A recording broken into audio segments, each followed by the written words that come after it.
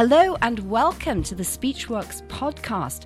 My guest is Lisa Chang, Chief People Officer for Coca-Cola. Welcome, Lisa. Thank you. Tell us, first of all, a little bit about your background and what led up to your position here at Coke. Yeah, certainly. I've been a human resources professional most of my career, having worked in a variety of functions and organizations, starting out in the compensation arena and eventually moving to a variety of other roles, including generalist and recruitment and comp and ben, and have just had the really great honor of working for some great companies before coming here, including the Weather Channel, Turner Broadcasting, Equifax, the A&B Group, which is the Atlanta Falcons and Atlanta United, and very fortunate to land in the Coca-Cola seat about 6 months ago. Congratulations. Thank you.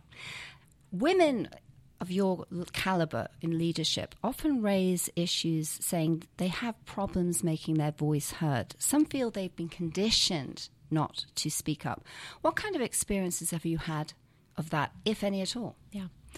I've had exactly those experiences, fortunately or unfortunately. And I think a lot of it does have to do with conditioning of girls at a younger age. We tend to be, especially in my case, I was a middle child. So a pleaser, really trying to just make sure I was a rule follower, and so speak when spoken to, et cetera, et cetera. And while those are really great attributes to have, as a compliant child, they don't really translate particularly well as you get into the corporate world and into the boardroom. So throughout the course of my career, I've had several inflection points where I've really had to take stock of why am I not being heard, right? And so what are some of the things that I've done to constrain or hold back versus things that maybe the organization could have done to support me better. What do you see women particularly struggling with? Is it presentations? Is it one-on-one meetings? Or is it the whole shebang when it comes to communication? Well, I think it's a couple things. I think one of it has to do with what I just said previously around perfectionism and pleasing and just really wanting to say, quote, all the right things. And so sometimes in organizations, there's a hesitation to speak up for fear that maybe their ideas would not be supported or they would be frowned upon, or someone would say, gosh, that's the dumbest thing I've ever heard. We know lots of dumb things get said by both men and women, and, it just kind of is. So I think that there's a little bit of self-doubt in some of that. I think the other thing that holds women back a lot of times is their fear of lack of support. They don't seem to have as many supporters in the organization that are sponsoring them. And so when you go to a meeting, and let's just be frank, when you're in a meeting at the senior level, you might be 1, 2, if you're lucky, 3 women in a senior leadership meeting. And the comfort of speaking up in front of a room when you're the minority and the rest are men is sometimes hard. Tough. It's tough. It gets scary at times. And if you don't have that confidence, it's just safer to not say anything. So where did you get your confidence from, do you think?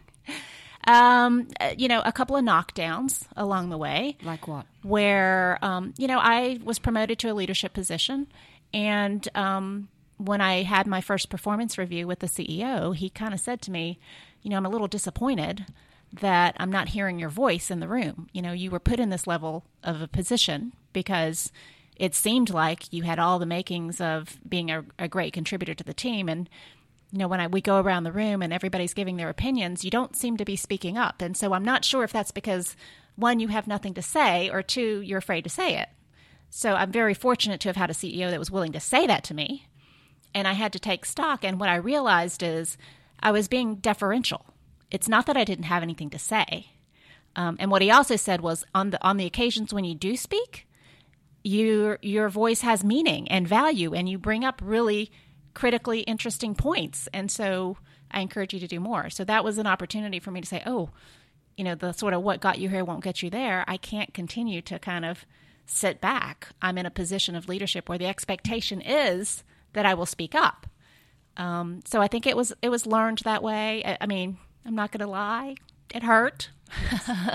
to have someone say to you, I'm disappointed you're not doing what I thought you could do. But he did you a favor. But he did me a favor. And it was sort of the kick that I needed to say, hey, if I want to play at this level, then I'm going to have to overcome some of that.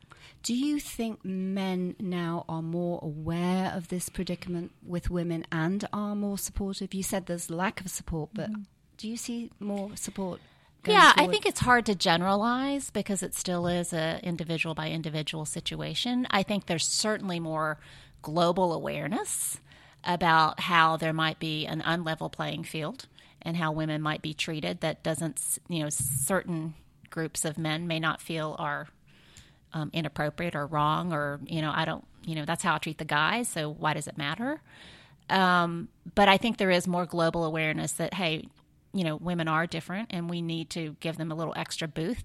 It was great boost. I was in a meeting recently and someone was giving the example of it's like a race, right? So it's a 100-meter race, and you got men and women that are running in the race, and the men start out at 50 yards, right?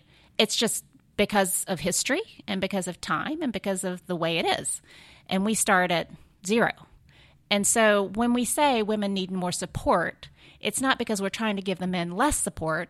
It's because the men, just by virtue of where we are, had a head start. Absolutely. So if we want to have a level playing field, we got to give them a little boost to get them to that 50-yard line so that we can really be in the same race. Right. Now, there's been a lot of research, and actually some sparked by Supreme Court justices like RBG, who said that they were still being interrupted in meetings by men. Mm-hmm. And do you find that's one of the issues you have, that men jump in faster than women and actually stop what you're saying? I think, trying to be balanced in my response, I think that there are some men that definitely feel that it's okay to interrupt, and they're more inclined to interrupt the quieter voice as opposed to others. Do I think that men just naturally are a little more assertive in their communications approach? Yes. And so I know we're talking about communications, but I think that men just generally are bolder with their communication style. They're less tentative in tenor and voice. And so you're less inclined to sort of jump in and question that, as opposed to how women famously do put caveats. Well, I know this might not be a relevant point, but... And you hear sorry. Yes, well, I'm sorry, still. but, and so those tentative remarks sort of open up opportunities for someone to kind of just jump in, as opposed to being very factual, deliberate, and confident in your response that doesn't leave sort of a door open to challenge it. Now, when it comes to... You must do presentations in front of large groups of people. Yeah. Do you get nervous? Absolutely. And how does that show itself? How does it display for you? Well, I think the first thing is, like a lot of people, I talk fast. I think that's a common one. You kind of want to get through it as fast as you can. So that, of course, is a manifestation. I think secondly, sometimes I'll ramble, and I'm not as articulate about my points because you sort of want to kind of just make sure that what you're saying makes sense. You don't land the plane. You don't you land circle the plane. airport. Yeah, just kind of make sure I'm going to say it a couple times until I beat them over the head with it.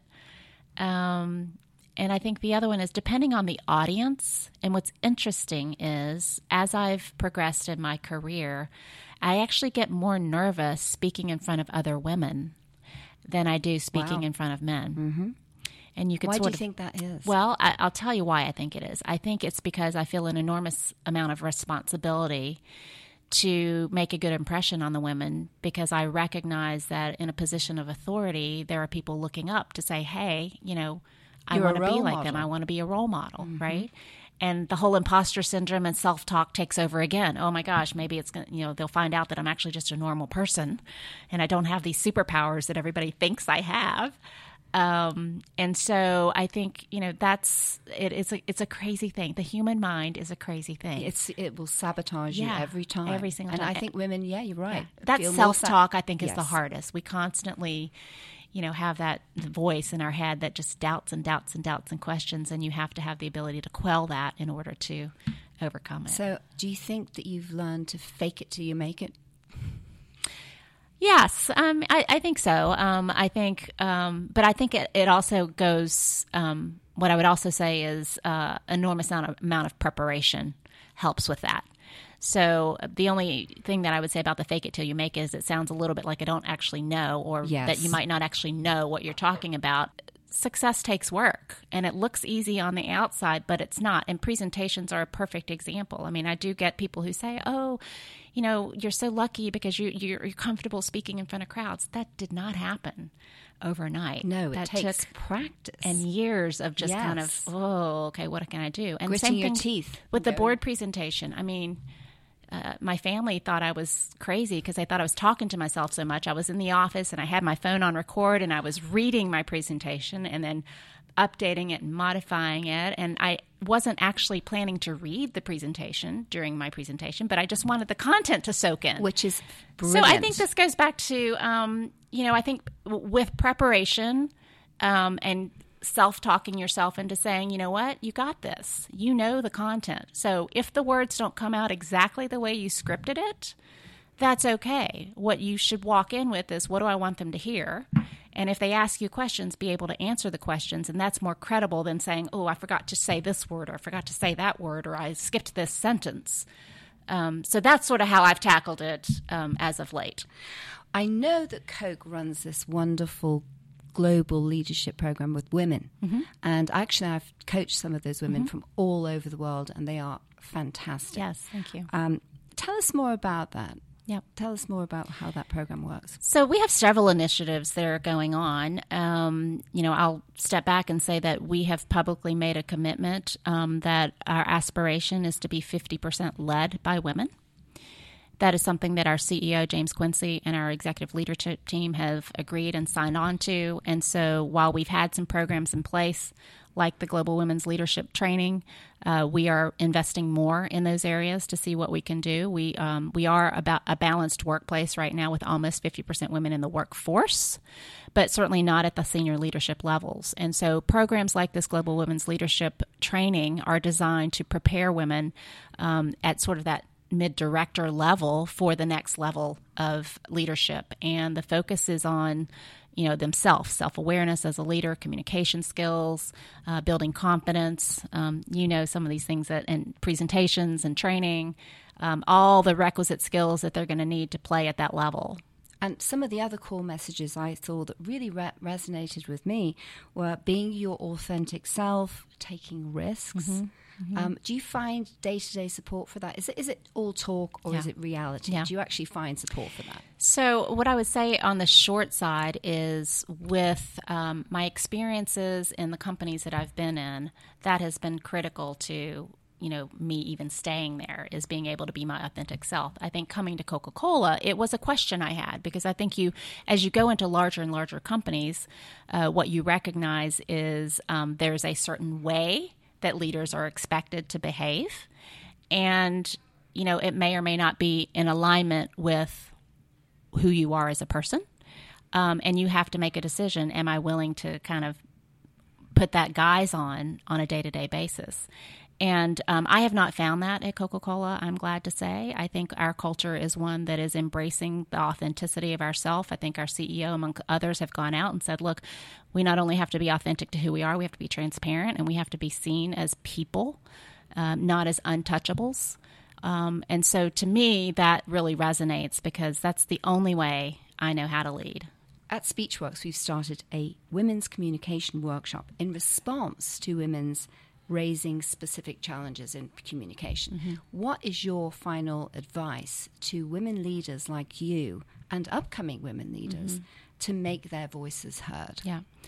I think it goes back to being the authentic self. I think there are so many different types of communication styles. And so if you study other people, someone was telling me that there's a class you can take on how to deliver a TED Talk, right? There's a certain methodology and a certain phraseology and certain kind of cadence of words. If that's not how you normally speak, that's going to be uncomfortable, and you're going to struggle with that.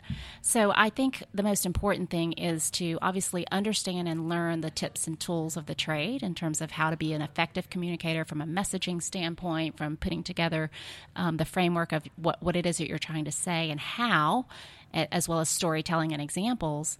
But find your authentic voice. Don't try to copy somebody else, and don't try to mimic their style, because it's very transparent to people that that's not who you are. In fact, sometimes people will say to me, I'm so surprised because, I hear you speak and then I meet you as a person and you're so normal. It's the same person. And so, and that's something that you learn over time, because again, you sometimes, when you're more junior in the organization, look up at leaders and think, oh, I have to walk like them, I have to talk like them, I have to dress like them, I have to message like them.